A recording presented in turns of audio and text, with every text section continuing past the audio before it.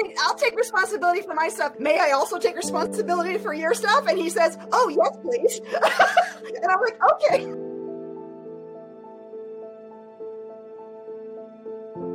How many times do I have to go through this in my life, even though it's the same freaking story over and over? Why again and again? Why didn't he try? Why didn't he care? The depth of dysfunction.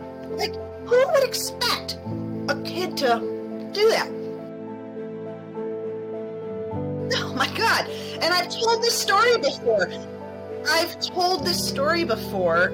And never have I allowed myself the depth of, oh my God, that is not okay. Oh my God, that is so fucked up.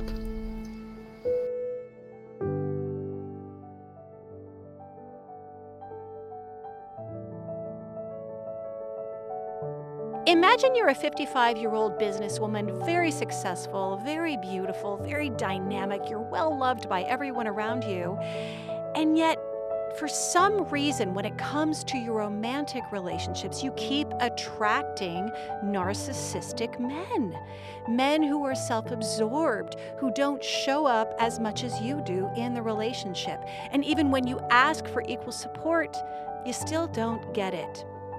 This is the situation in which Jennifer has found herself over and over and over again. And it's why she volunteered to do this drawing out process session for the podcast.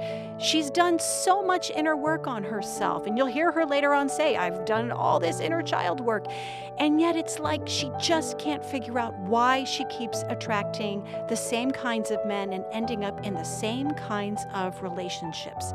So this is the mystery that we're here to solve today in Dark Light Truth.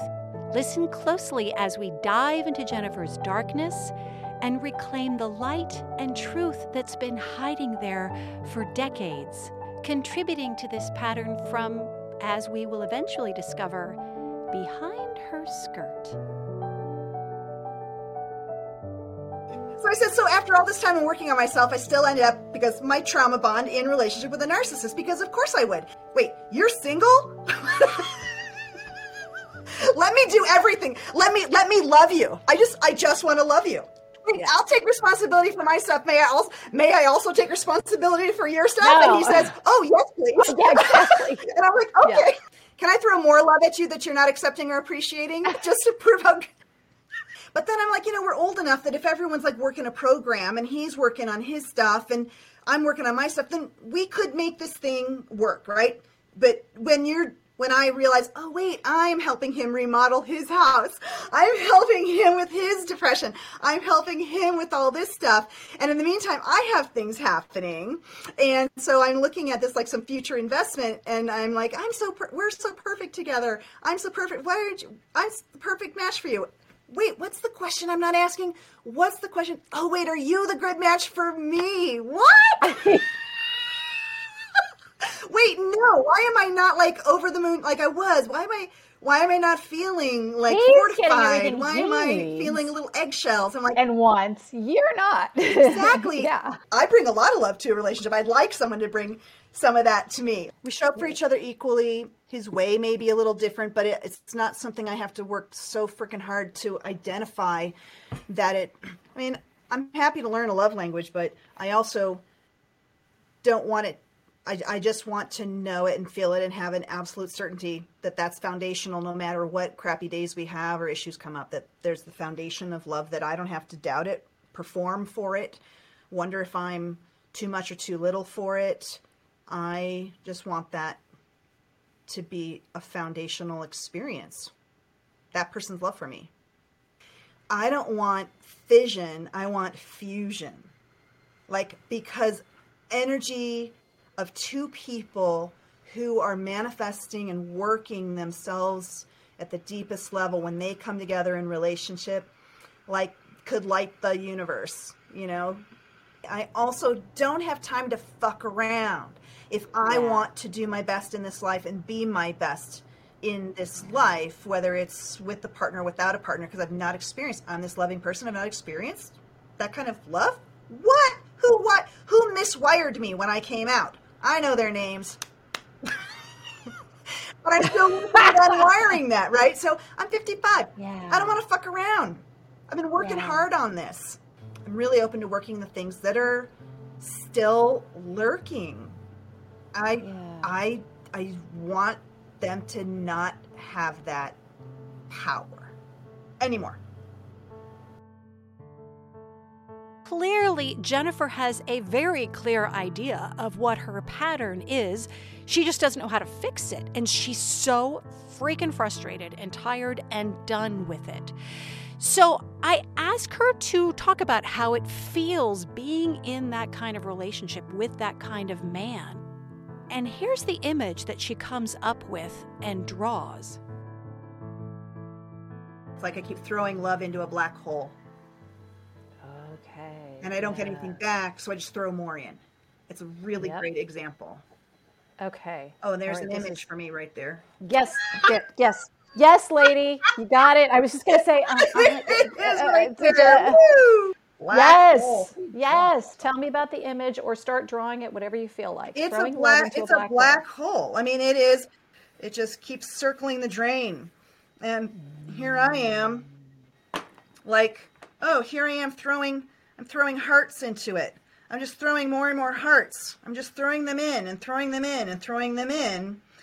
And they just keep disappearing and disappearing and disappearing.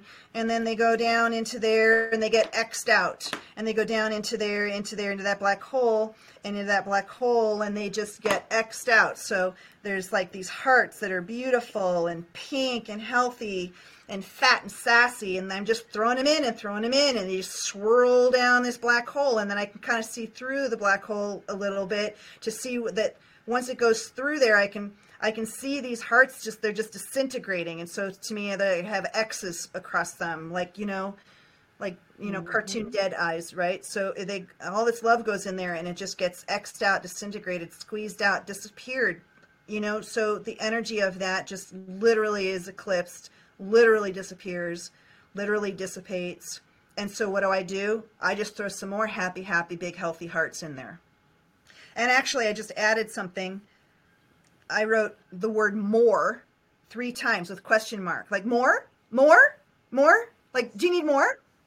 How about this? What about that? Is this enough? Like feeding a gaping maw with precious stuff. I see the big, happy, healthy, juicy hearts just bursting with all kinds of goodness and juicy goodness that is from me and channeled through the universe, because I have this superpower to not be tired in giving energy. It soaks in from everywhere. And then it can go through me. I mean, yeah, do I get tired sometimes? But not from being a loving person and exuding that and sharing that with people. But then I feel shame, like so much shame that I am taking all of this and on some level can see it, and I just keep throwing it in. I just keep doing it. And then when this last relationship broke and he showed me so clearly, it was so embarrassing. I mean, of course I believed, because there was amazingness, but there were little teeny pieces where I wasn't receiving back. And I really believed that it was because of some circumstances in that person's life. But that's not true. And I ignored. So people say, oh, you have to watch for the red flags. Well, they're not red flags. They're little pretty little pink things that just sort of flutter in the wind, like all the other pretty little things that are floating in the wind, the ones that are love and fun and happy. There's the little pink one, and over time it gets redder and redder, and you don't notice because it's not red at first. I love this metaphor that Jennifer uses of pink flags, playing on this idea of red flags and seeing the red flags in a relationship in order to recognize that, whoa, this is not healthy for you. But to her, she doesn't see them as red. She only sees them as pink until essentially it's too late. It's kind of like that boiling frog syndrome, right? The frog doesn't know it's boiling to death until it's too late. And so that's what she keeps ending up with in these relationships, because she just doesn't recognize those red flags as red flags. Because of the inner work Jennifer has done over the years, she's actually identified the source of this pattern. It comes from someone very particular in her life. So let's listen as she describes exactly where this pattern of relationships and behaviors came from. This is absolutely father stuff. Absolutely, 100%. And actually my mom a bit. Yeah, I grew up in an environment where I was very much loved, but on my father's side in particular is quite punitive and quite absent. And that's the narcissist parent, the trauma bond of a child with the narcissistic parent. Just the thing that still got me is this sort of carrot and stick kind of love where a person withholds love and I am somewhat performative and even anticipates somebody else's needs, which is, a child of a narcissist, and not expecting it back or feeling like I have to work for it, literally to perform for it. Like the love is there if I do such and such just right, because I don't feel I'm lovable. I feel there's much of me that has to perform it in order to earn it. So I'm performing, like doing tricks for love. And then I don't recognize when love is performative just to keep me hooked, because that's the narcissist's job, is to continue to keep you in that space of just slightly unsettled, off the footing, unsettled. Yep. And it's like begging. Yes. So then I can build resentment and hurt. And then that's when I become my not best person. Passive aggressive and controlling. And then aggressively giving, which is a weird thing. My mom does that. Aggressive giving. Because I'm in the passive aggressive resentment, I'm like, okay, well, how about this? So I'm throwing the hearts in and now I'm resentful about the hearts I'm throwing in. So I just throw in more. Like, is this enough? Like, what do I have to do to get a reaction from you? What do I have to do? Okay, fine. Here's more. Yeah. And behind that is fear and pain and hurt. And that's then the hopelessness, like, what have I done again kind of thing. And then I don't do as much stuff because now I'm like, wait, this is so imbalanced. And then with a narcissist, rather than being like, oh, what needs to happen here? They're like, oh, you're not doing for me anymore. Rather than, oh, yeah, right, this is pretty imbalanced. Let me do, oh, shoot, I need to fill your tank a little bit. Sorry, sweetheart. Mm-hmm. It's like, wait, why aren't you the way you were?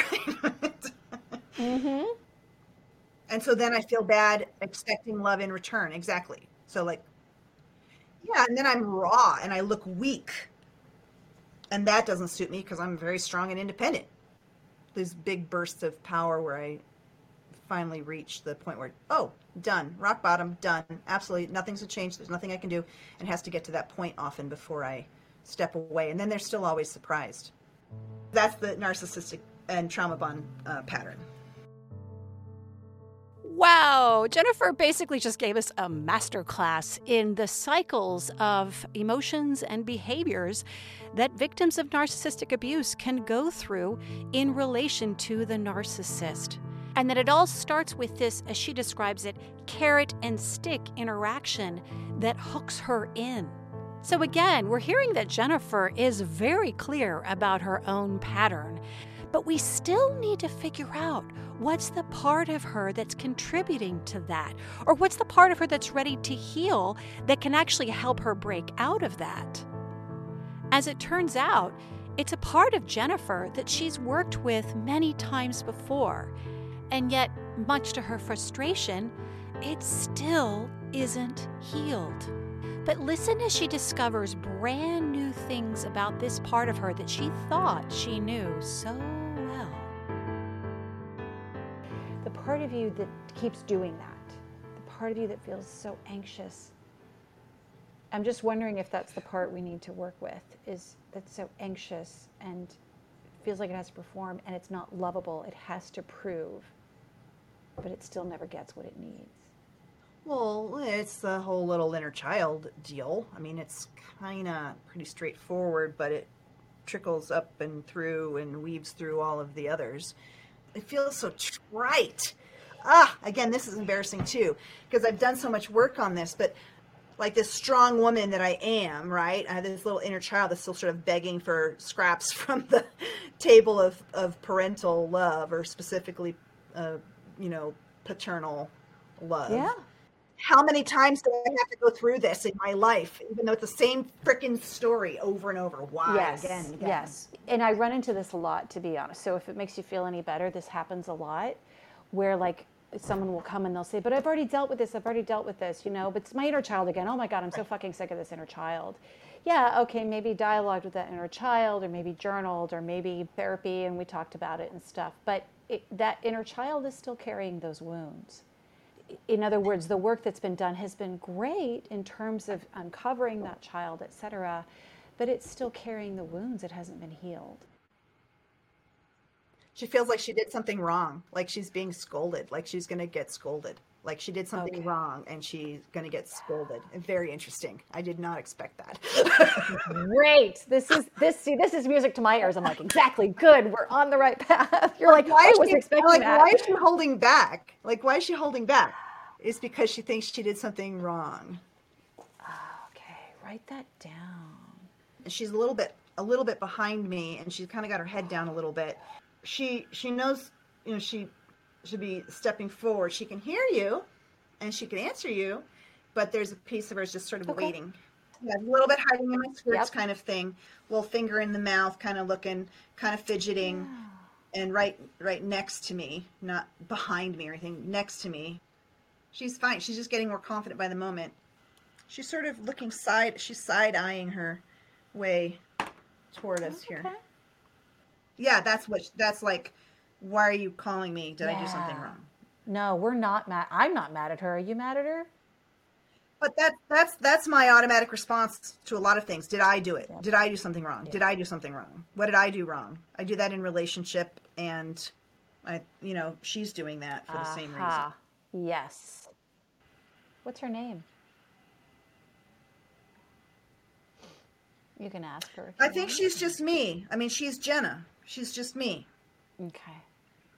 My family name. Okay. Jenna. All right. Yeah. The main thing is my family. Okay. My family name is Jenna. My father didn't call me Jenna, but that was my family name for me is Jenna, and she feels like Jenna. Jenna on one side of the family. On the more safe side of the family, I was Jenna.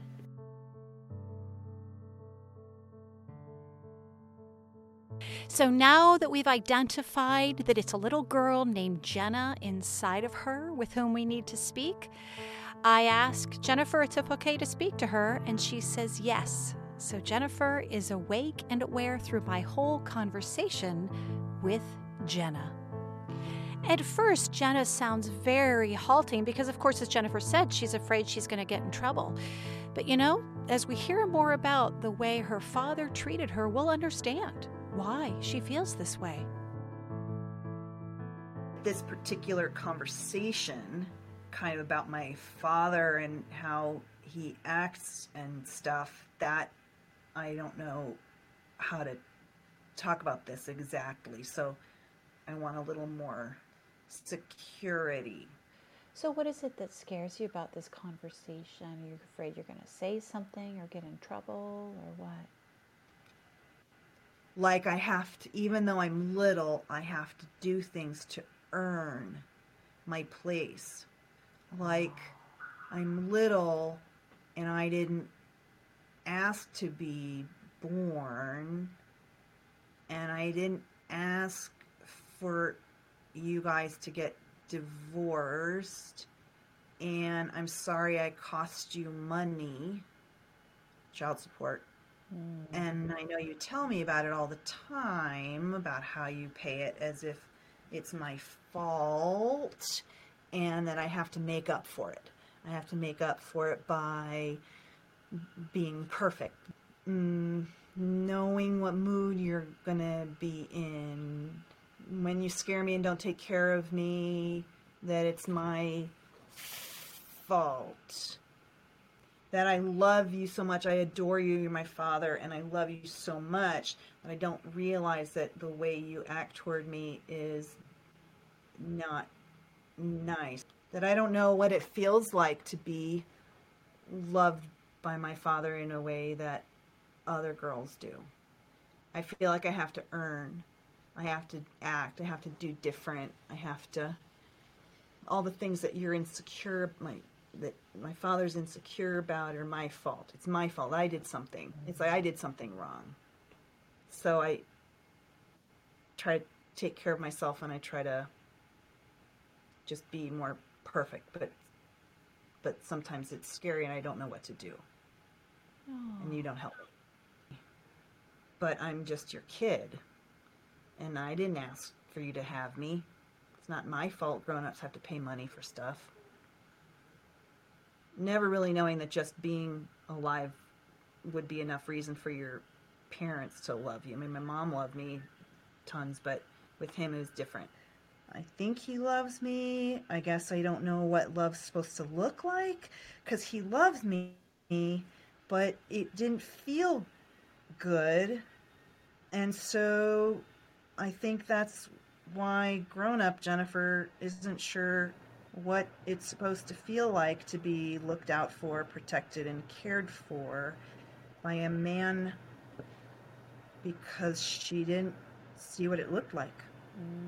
And wrapped up in how much you hate my mom. Oh. Because you used me to hurt her. Oh. Yeah. 100% that happened all the time. Yeah. But why I focus on wanting love from him in a certain way, I don't know why that sticks. If I do the right thing, I would be. If I do the right thing, I would be. And what were some of the right things, quote unquote? I don't know. I wasn't told. I just had to keep trying a whole lot of different things. So you... I don't know. I see. So there wasn't even like a clear formula for trying to make him happy or trying to get him to love you or get positive response from him. It was unpredictable. And when I was a little older in summers, I would clean the house. I would do all of these things, and hoping that that was good. Like I felt like I needed to justify my room and board, because he was paying child support, and that child support went to my mom when I was with him in the summers. And so I felt like I had to justify the cost of me. So I'd clean all the way up to my teenage years. I'd clean and do all kind of things. But I wouldn't get an allowance or anything or any spending money because you sent money to my mom. And I didn't know what it was that I was supposed to do. I didn't know what it would take. It was like I didn't even do it at all. Sometimes it wasn't enough, but it was almost like it didn't even do it at all. Like it was just expected and it was done, but it wasn't. It just, there was no feedback, just absence. Like it was moving all the time. There's like a moving line. Like, just had to be constant trying to figure it out. It was a moving target, I guess. Yeah. It was so fundamental that there wasn't anything I could do. There wasn't anything I could do that would be enough. And yet he got praise for me all the time. While he was putting me down, he was getting praise for me, left and right. So, yeah, using me for what I brought.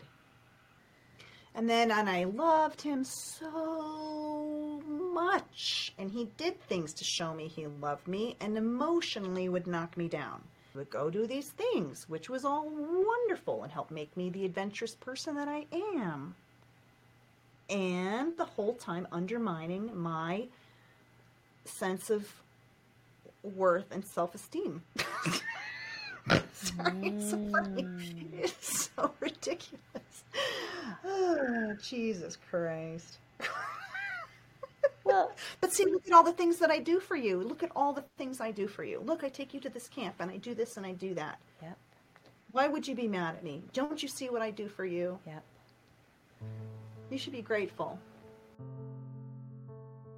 What Jenna describes here is having a father who was so incredibly inconsistent, unpredictable, denigrating, gaslighting, shaming, ignoring. I mean, just add all kinds of adjectives to the way her father treated her. No wonder Jenna feels so insecure and so unsure of what to expect. And also notice how at the same time he was putting her down, he was taking the praise from others about what a wonderful little girl she was. This is classic narcissistic parent stuff. At one point, Jenna shares that she would have to go on dates with her father, but she was always treated like she was in the way, which leads her to share a very specific, very painful memory from one of those dates. He had a date, and I was little, I was 3. I had to go to this place where he had a date, and I had to go to the bathroom. And because I'm a big girl, I know how to go and ask for where the restroom is, right? And I was adorable, so everyone would be like, "Oh, sweetheart, you're so cute. Here." Anyway, so I went to the bathroom, and there was blue stuff in the toilet, and I tinkled, and it splashed on me, and it was toilet cleaner, and it burned. Oh. And it hurt so bad. And I came out of the bathroom, and I had tears, and I didn't want to cry out loud because I didn't want to be a problem, because he had a person there he was talking to, and I'm sitting there, and I've got tears in my eyes, and he's ignoring me, and I was embarrassed because how do you say that? And then the waitress came running over to the table and said, "Oh my God, I didn't get there in time. Oh my God, I had stuff." Oh my gosh, she told him what happened, and here now it's a problem because he's on this date. And I'm in pain. I'm in so much pain, and I'm trying not to cry. I'm trying to be good. I'm trying to be a good girl. I'm trying to be a good girl. And it hurts so bad. It hurts so bad. I'm in so much pain. It burns so bad. And this waitress, I remember, she was not happy with him. All I knew was that I was messing up Daddy's time with this lady. And that I was hurting so bad, but that wasn't enough. I mean, sure, he had no idea. He had no concept, I'm pretty sure. But I wasn't a kid who fussed. I was not a child who fussed. So then he was mad, and then we had to go home, and I'm hurting, and I'm crying, and he puts me in the bathroom to take a bath, but he can't help me because it's too uncomfortable for him to be around a little girl, because he didn't do anything with that. And so he just let me in there, and that's not how you get lie off of your tiny little parts. You need help. So I was in the bathtub. I had to take care of myself, and it just hurt for a long time. It burned me. Oh, sweetie. Yeah, so I learned that my pain and my, like, for real, that is a huge incident. My actual pain and suffering, my for real, like, could have been a broken arm, right? My for real pain and suffering was not something he could connect with, and it was a problem that other people saw that had compassion, but people, I mean, what could that lady do? Make him take me home? And I think the waitress finally kept impressing upon him, because I'm sitting there trying not to cry, and I have tears, and it hurts, and I'm sitting there trying to be good while he's talking to this lady. and he's just mad at me. He's mad at me. And then I have to do it myself. I have to take care of myself. I have to do it myself. And of course, I can't call my mom. He won't let me call mommy. And so he just puts me in there mad and shuts the door. Yeah. Jesus, yeah. I mean, talk about not being able to rely on somebody and then learning to just take care of yourself later. How am I supposed to take care of how am I supposed to know what to do? Oh, so at the little age of 3, poor Jenna learned that her pain didn't matter, and that if she was in pain, she had to take care of it herself, because her own father wouldn't help take care of her. Wow, talk about the deep beliefs that form inside of a child when they have that kind of experience. So no wonder, I mean, are you starting to see the connection here then? Why adult Jenna would have this deep core belief that she doesn't really matter in relationships, because that's exactly what she learned very early on from the primary male relationship in her life. As we're about to hear, being able to share this story has helped Jenna see that the way her father behaved was not okay. But it also is bringing up all these questions inside of her. You'll hear her really grappling with why and how his behavior degraded her own sense of lovability and self-worth.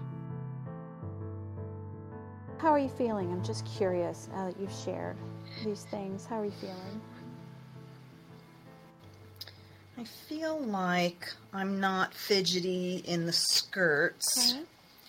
I feel like it's more clear that what he did wasn't appropriate. It wasn't an appropriate level of behavior toward a little girl. Yeah. It wasn't appropriate to lay that anger and resentment against other people onto me. It wasn't fair to not try to figure it out, to care about me enough to try to figure something out. He didn't care enough to try to figure out what was happening when I was hurting like that. And it was just angry at me.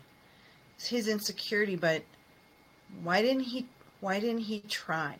Why did he act mad at me? Why did I feel like I was being punished?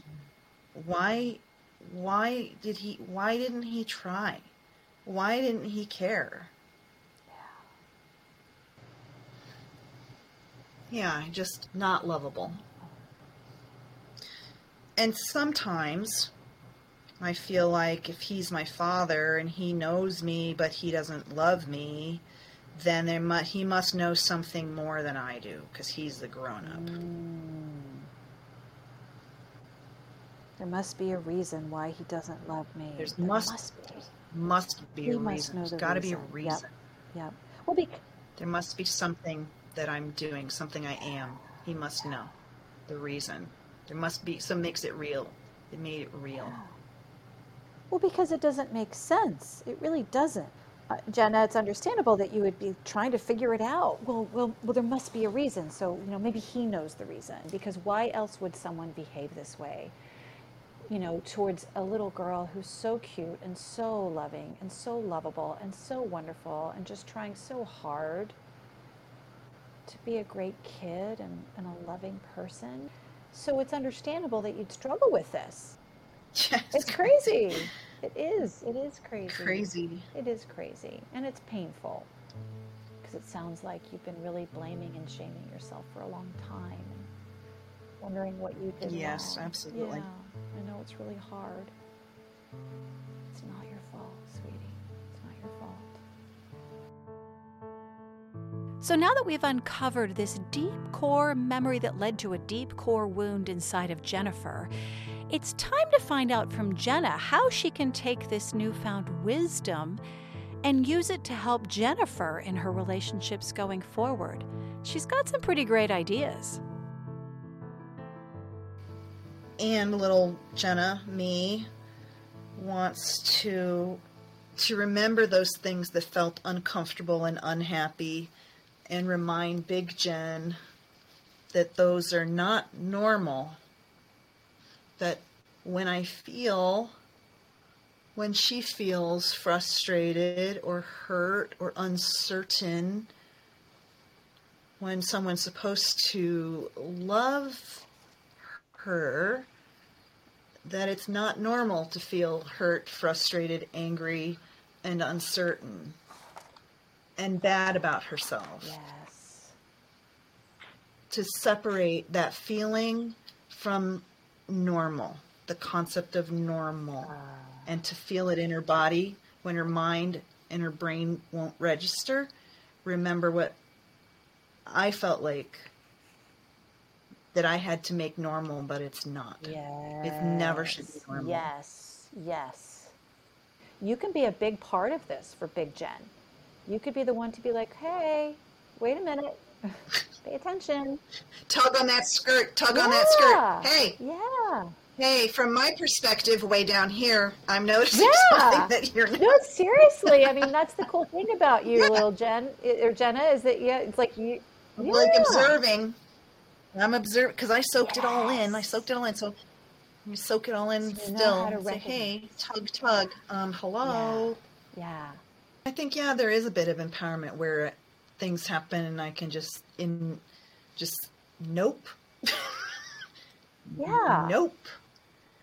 You know, you run into another guy Pink thinking flags, about pink a flags, relationship. pink flags. Yeah, and you can just, that could be something that you're like, Jen, hey, Big Jen. Yeah.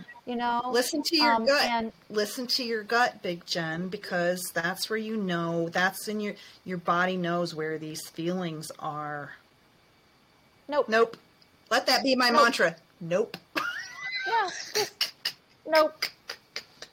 And you don't have to justify, you don't have to rationalize, you don't have to get angry that person is the way they are. They're just the way they are, and you're choosing differently. Nope. Yeah, let someone else do a little bit of the work and see how they show up. Yeah. I love what Jenna says about separating those feelings of discomfort from this concept of normal. That it's not normal to feel those ways in relationship. And when you can make that distinction, that's when those pink flags can start to be recognized as red flags. This is not okay to feel this way in a relationship. Or if I'm feeling this way, this means that something is off balance, something is wrong, I'm not being treated well enough, whatever it happens to be. And the thing is, that's often why we end up in these relationship patterns, because of the confused ideas we were given about what love is or what's okay or not okay in a relationship. That because we had to adapt as children to certain conditions that we just couldn't control, we unconsciously end up thinking those things are normal, or we experience them as familiar. But just because they're familiar does not mean they're okay, does not mean they're healthy for us.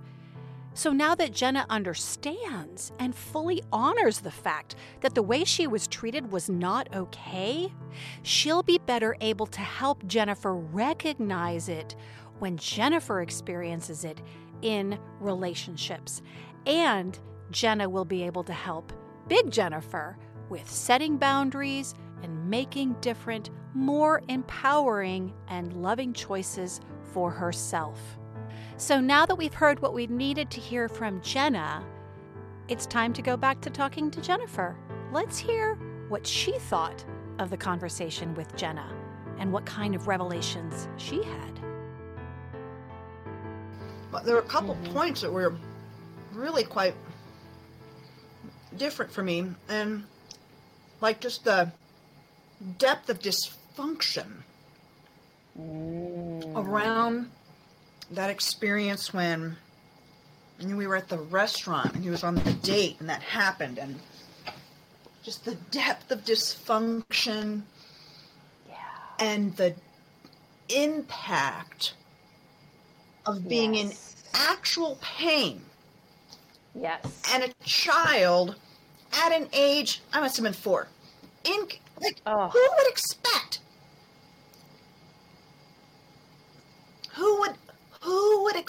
like a kid to do that. Right. No, it's unconscionable. It's insane. Yeah. I mean, and it also was all about his sexuality and stuff, like being freaked out by a 4-year-old girl. I mean, seriously. And not being willing to call my mother or figure anything out. I mean, the depth of dysfunction around a young man with no emotional intelligence, incredibly sensitive person, and to be embarrassed and not know what to do, and to make it a punishing experience for the child, for a little girl, especially because it was on my private parts, because I'm on a potty and it splashed me. That is a whole other layer of about my own femininity, even though I was 4. But that's a whole, like, why do I get locked in a bathroom because of that? If it was on my arm, I wouldn't have been locked in a bathroom. So there's layers. I'm just, that one incident, for example, just realizing the depth of that. Oh my God. And I've told this story before, and never have I allowed myself the depth of, oh my God, that is not okay. Oh my God, that is so fucked up. Yeah. Yeah. Remember at the beginning of our session that Jennifer said she'd already done a ton of inner child work, and she was kind of frustrated, like, oh my God, will this ever end? I don't want to have to deal with this child again. And yet, look at what we were able to discover through the drawing out process, through actually having her draw out that little girl and me have a conversation with it and ask it certain questions so that this little girl could finally fully give her side of the story, share her feelings and her truth, have incredible realizations about the horrors that she went through, but also be able to provide Jennifer with incredible wisdom that's going to help her going forward. So even though Jennifer says, I've already done inner child work and I've already told this story so many times, there was still more within that child that needed to be heard and validated and valued. So now that we were able to do this for little Jenna, has she finally healed? Let's find out. So let's take a moment then to look at where is she right now? What is she doing? Where do you see her? Right now she's sitting on a wall in a park, just eating some ice cream and swinging her legs. Okay. What kind of ice cream do I want? I love it. We're going to do strawberry because it's the color of the delicious little hearts that I had before. Oh, I love it. Okay, got the green eyes going. Okay. Oh, that's a terrible color, and I look a little bit like a lizard, but... To you. Actually, the way I drew her, she looks a little bit like a bodybuilder, but I think... She's man-spreading a bit. I don't know what the deal is, but that's okay. Now I got to just draw the wall that she's sitting on. Very cute little brick wall. Oh, I think she's going to be holding a flower in the other hand here. Got an ice cream cone. Maybe a tiny little drip here, and give her a little teeny tiny drip, because then that means she's going to have to eat it really fast, because that's why, when it starts melting, you have to lick it really fast. I like my ice cream frozen super, super hard. I don't like it when it's drippy, so you got to lick all the drippy stuff off, and then so it still, you can bite into it. Yeah. Yeah. I'll share your ice cream. No, you will not. Nope. That's a nope. Nope, you will not share my ice cream. Nope. She's funny. She's got some attitude. I love it. Yeah. She knows what she wants. And she's got some hearts around her head here. Aww. Her ice cream and her flower, and she's just hanging out looking at stuff. She doesn't really need a grown-up right now. She's just doing just fine here. Okay, she's drawn. Good. And she seems happy? Yeah, she's really happy at the moment. Mm-hmm. Good. You know what I'm going to write? I'm writing on it. Ice cream, yes. Bullshit, nope. Yes. Ice cream. Yes. Yes. Hell yes. Bullshit. Nope. Nope. Fucking nope. Yes. I love it. Yes. Nope. Fucking nope. Nope. Got it. All right. Not gonna do it. Yep. Good. Good. She's complete. Okay, what do you think? Does Jenna sound healed to you or what? Remember the beginning. She started off behind Jennifer's skirts, afraid to speak, afraid she would get in trouble. Does this girl sound like she's afraid she's going to get in trouble? And by the way, I think that would be a great mantra in life. Ice cream, yes. Bullshit, nope. Nope, nope, fucking nope. Feel free to take that one with you. So, even if it seems fully healed, I always like to take that part through the rest of the drawing out process. So, I invite Jennifer to thank Jenna for showing up today.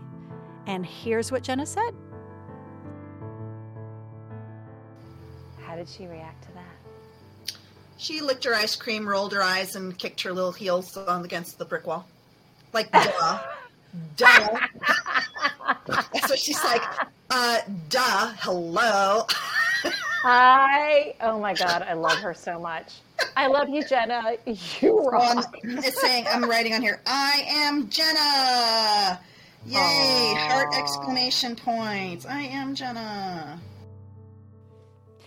Clearly, Jenna's old insecurities are gone. Her feeling of unlovability, her insecurity, her lack of confidence, gone. This is who Jenna always was before she was distorted by the fear and pain and craziness of growing up with a father like Jennifer's. This is Jenna, and it's so exciting to see her shine. But we still aren't done yet. I invite Jennifer to explain to Jenna that it's okay. She doesn't have to feel that way anymore. And what's really cool is that Jennifer then launches into basically telling Jenna, okay, next time I want you to get my attention when you're not comfortable or you're sensing that something's wrong with this situation, you need to let me know. And I included this part of what Jennifer said just because some of it's kind of funny about what she tells Jenna that she can do. I recognize you've been trying to tell me these things, and I haven't been able to hear you, partly because I know you were confused and you were still wondering what you'd done wrong and what you still had to do, and that as I grew up, I never released you from that, and we were just doing that together still. And so I want you to know you don't have to feel like that, but if you ever start feeling like that, I want you to really, really, really tell me. I want you to kick me in the shins. I want you to punch me in the stomach. I want you to do anything. I just conk me on the head. I just want you, if you're ever feeling like that, don't sit around wondering and trying not to cry. Just tell me, because you might feel it before I do. I want to know when you're not happy and when you're not comfortable or when you're scared. I don't want you to ever have to feel like that. If you start feeling like that, I want you to tell me right away, whatever way you need to get my attention. I want to know.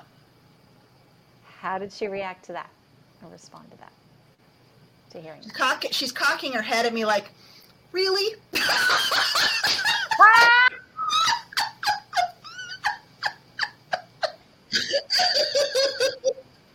Like, are you sure about that? You really want me to kick you in the shins? I mean, really? Is that what you're saying? I think it would be nice if you would start in some identifiable, like safe word. Let's think of like a safe word, Jenna. Yeah. I mean, if the pink flag, if it's a pink flag and you're seeing that it's going to be a red one, just wave it in front of me a little bit more clearly. Just let me know in whatever way you need to for me to hear you. That's it. That's it. Whatever way you need to do it in order for me to hear you is what I want you to do. She's like, well, yeah, fine, that works. Okay, yeah, that works. That's where she's at. Like, okay, that works fine. Good. I want her to be empowered. I want her to be empowered to use any means necessary. She wasn't empowered then. She wasn't empowered to stand up for herself. She wasn't empowered to leave a room. She wasn't empowered to say, you need to help me. She wasn't empowered to call mom anyway. She wasn't empowered to do any of those things. She wasn't empowered to do those things. She just, I mean, even physical pain, she wouldn't stand up for herself. And I want to empower her to be bold if that's what it takes for me to hear her. And she's kind of interested in saying, like, I wonder how that's going to work. I wonder what it'll, like, what are ways? She's already thinking, like, so what are some ways that I could let her know? She's, like, contemplating. She's already thinking, like, what are going to be some ways? Like, what are the circumstances that might require different ways? So she's creating an arsenal, is what she's doing. Good. And how do you feel about this? I'm like, wow, it actually feels pretty good because Jennifer is feeling kind of exhausted and not feeling as confident as she is now. So I'm glad that she's kind of on the job a little bit so that she can help me along until it becomes easier and easier for me to be the nope. Yes. Hell no, fucking nope. Yes. And then we'll just be a team, she and I. We'll be all integrated and it'll be peachy. Yeah. So you all are working together now as a team. Yeah, I wrote on it, building my arsenal of love. I love it. I just have to say, I thought it was totally hilarious when Jennifer was like, I want you to kick me in the shins, But I love what she also said. She goes, but the point is, I want her to feel empowered to let me know any way possible if something doesn't feel right to her. Because, as Jennifer explained, for decades she didn't feel like she had the right to do that. So there's this beautiful permission giving between Jennifer and Jenna. And then also I love how even Jennifer acknowledges, she's like, I'm really tired and unsure. But she sees in Jenna this moxie, this power, this security, this confidence that it's like, oh, good. Jenna can help me start to recognize these things and help me start to make better choices. So it's a fantastic, as she said, they're like a fantastic team now working together to help Jennifer have the healthiest, most empowering and loving relationship she possibly can. In the final moments of our session, Jennifer has a wonderful realization about her own unbreakable power to love, and also the compassion she has for her father. Do you know what's interesting? I had an awareness. I realized that no matter how difficult or how difficult people made it for me to love and how punishing they made it for me to love, they could never stop me from loving. And they could have. That could have worked, and it didn't work. I mean, I'm bitter, but I'm not like... I mean, sure. I'm bitter, but it's okay. I mean like as one is. As one would be. On that one too. But they weren't able to stop me from loving. Yeah. They didn't break my capacity to love. I mean, in fact, maybe the fact that I had to work so hard maybe is what made me build that muscle, and that becomes a superpower because I just had to find sources. Like, you have to soak it in from all the other places. And I guess I just started soaking in like osmosis from all the other beautiful ways that love and beauty is around me. And so maybe that's why it happened, because I had to exercise that muscle. Yeah. And like with my father's, and the thing that I've learned from him, having not spoken to him, my on my 50th birthday, I stopped speaking with him. But I can love my father because I've done the compassion work around him, and I have a great deal of compassion for him and how he got there. I've met his parents. Oh God. They're my grandparents, right? But I have compassion for how he is the way he is, and he's a pain. It's just so painful when I put myself in his shoes. But I have compassion about that. I just don't need it in my orbit. Yes. I don't have to engage with him. And they send me cards. They try to engage. Still, like, please, narcissist, get the point. This is killing you because you're a narcissist and I'm not engaging, and that's just like the most painful. Yeah. But I'm not doing it, and so, but I have compassion, and he Yes. doesn't get to be in a position to be a father or any person that I take time to sit at a dinner table with anymore. Yes. One thing that I wasn't paying attention to in this last relationship was when words and actions don't add up. Yeah. Uh-huh. Interesting. Yep. Yeah, absolutely. All right. So I feel like those are really helpful, and she's quite happy. Jenna is happy. I mean, I've done inner child work and stuff, but just establishing this is slightly different as an ally. Yes, exactly. She is healed now, and she's here to serve you. I'm going to have to go get my own ice cream because I know how she is about sharing. Okay. And then I think sit on the wall with her and put my arm around her. We're going to eat ice cream and kick our heels on the brick together and watch the world go by. I love it. Yep. I love it. It'd be awesome. Wonderful. About a week after our session, I caught up with Jennifer to find out how she'd been feeling and if she'd noticed any changes. She said, I'd been working on that relationship pattern for years. But that last narcissistic relationship and connecting with Jenna really helped me process and see things really fresh. She said that's been quite powerful. She said, as a child, I had a very mature way of observing the things around me, but I just couldn't say it out loud. She said, now, if I start getting that niggling feeling in my belly, I can say, oh, that's that feeling. She said, the spell is broken on that last relationship. Now I'm like, if I meet an interesting person today, I'm open to that. I'm not going to sit here and lick my wounds. I'm not going to be like, oh, I did it again. I'm not healed. I'm not going to let that stop me from experiencing something that is real. She said, I am integrating my past experience and current experience and preparing myself for the future. And that is my hope for all of us, that we not let the wounds of our past break our ability to love. We can heal those wounds and those defenses so that we can reclaim that love, that light, that passion, creativity, joy, power, and truth that is in all of us, and to use that light and truth to guide us into a brighter future than any of us ever imagined.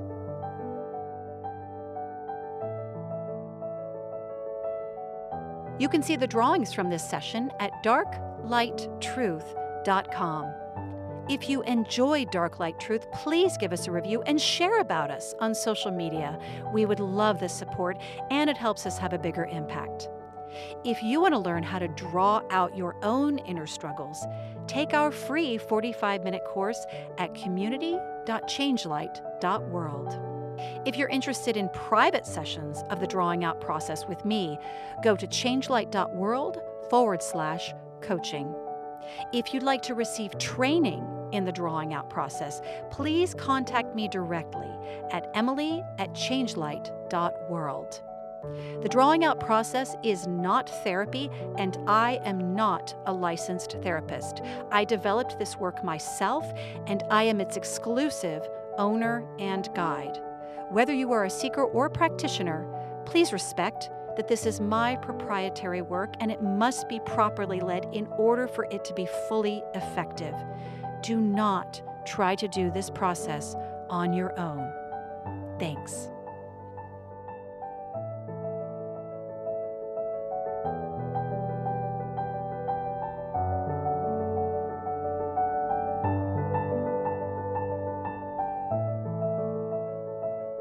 So anyway, there's another different situation out there for me. Oh, yes. So if you know anybody, anybody on this podcast, say, hey, this chick's kind of cool. So funny. Oh, yeah, girl with daddy issues. She's my kind of girl. Wait, No. no. I didn't expect this to be a matchmaking episode, but here we are, folks.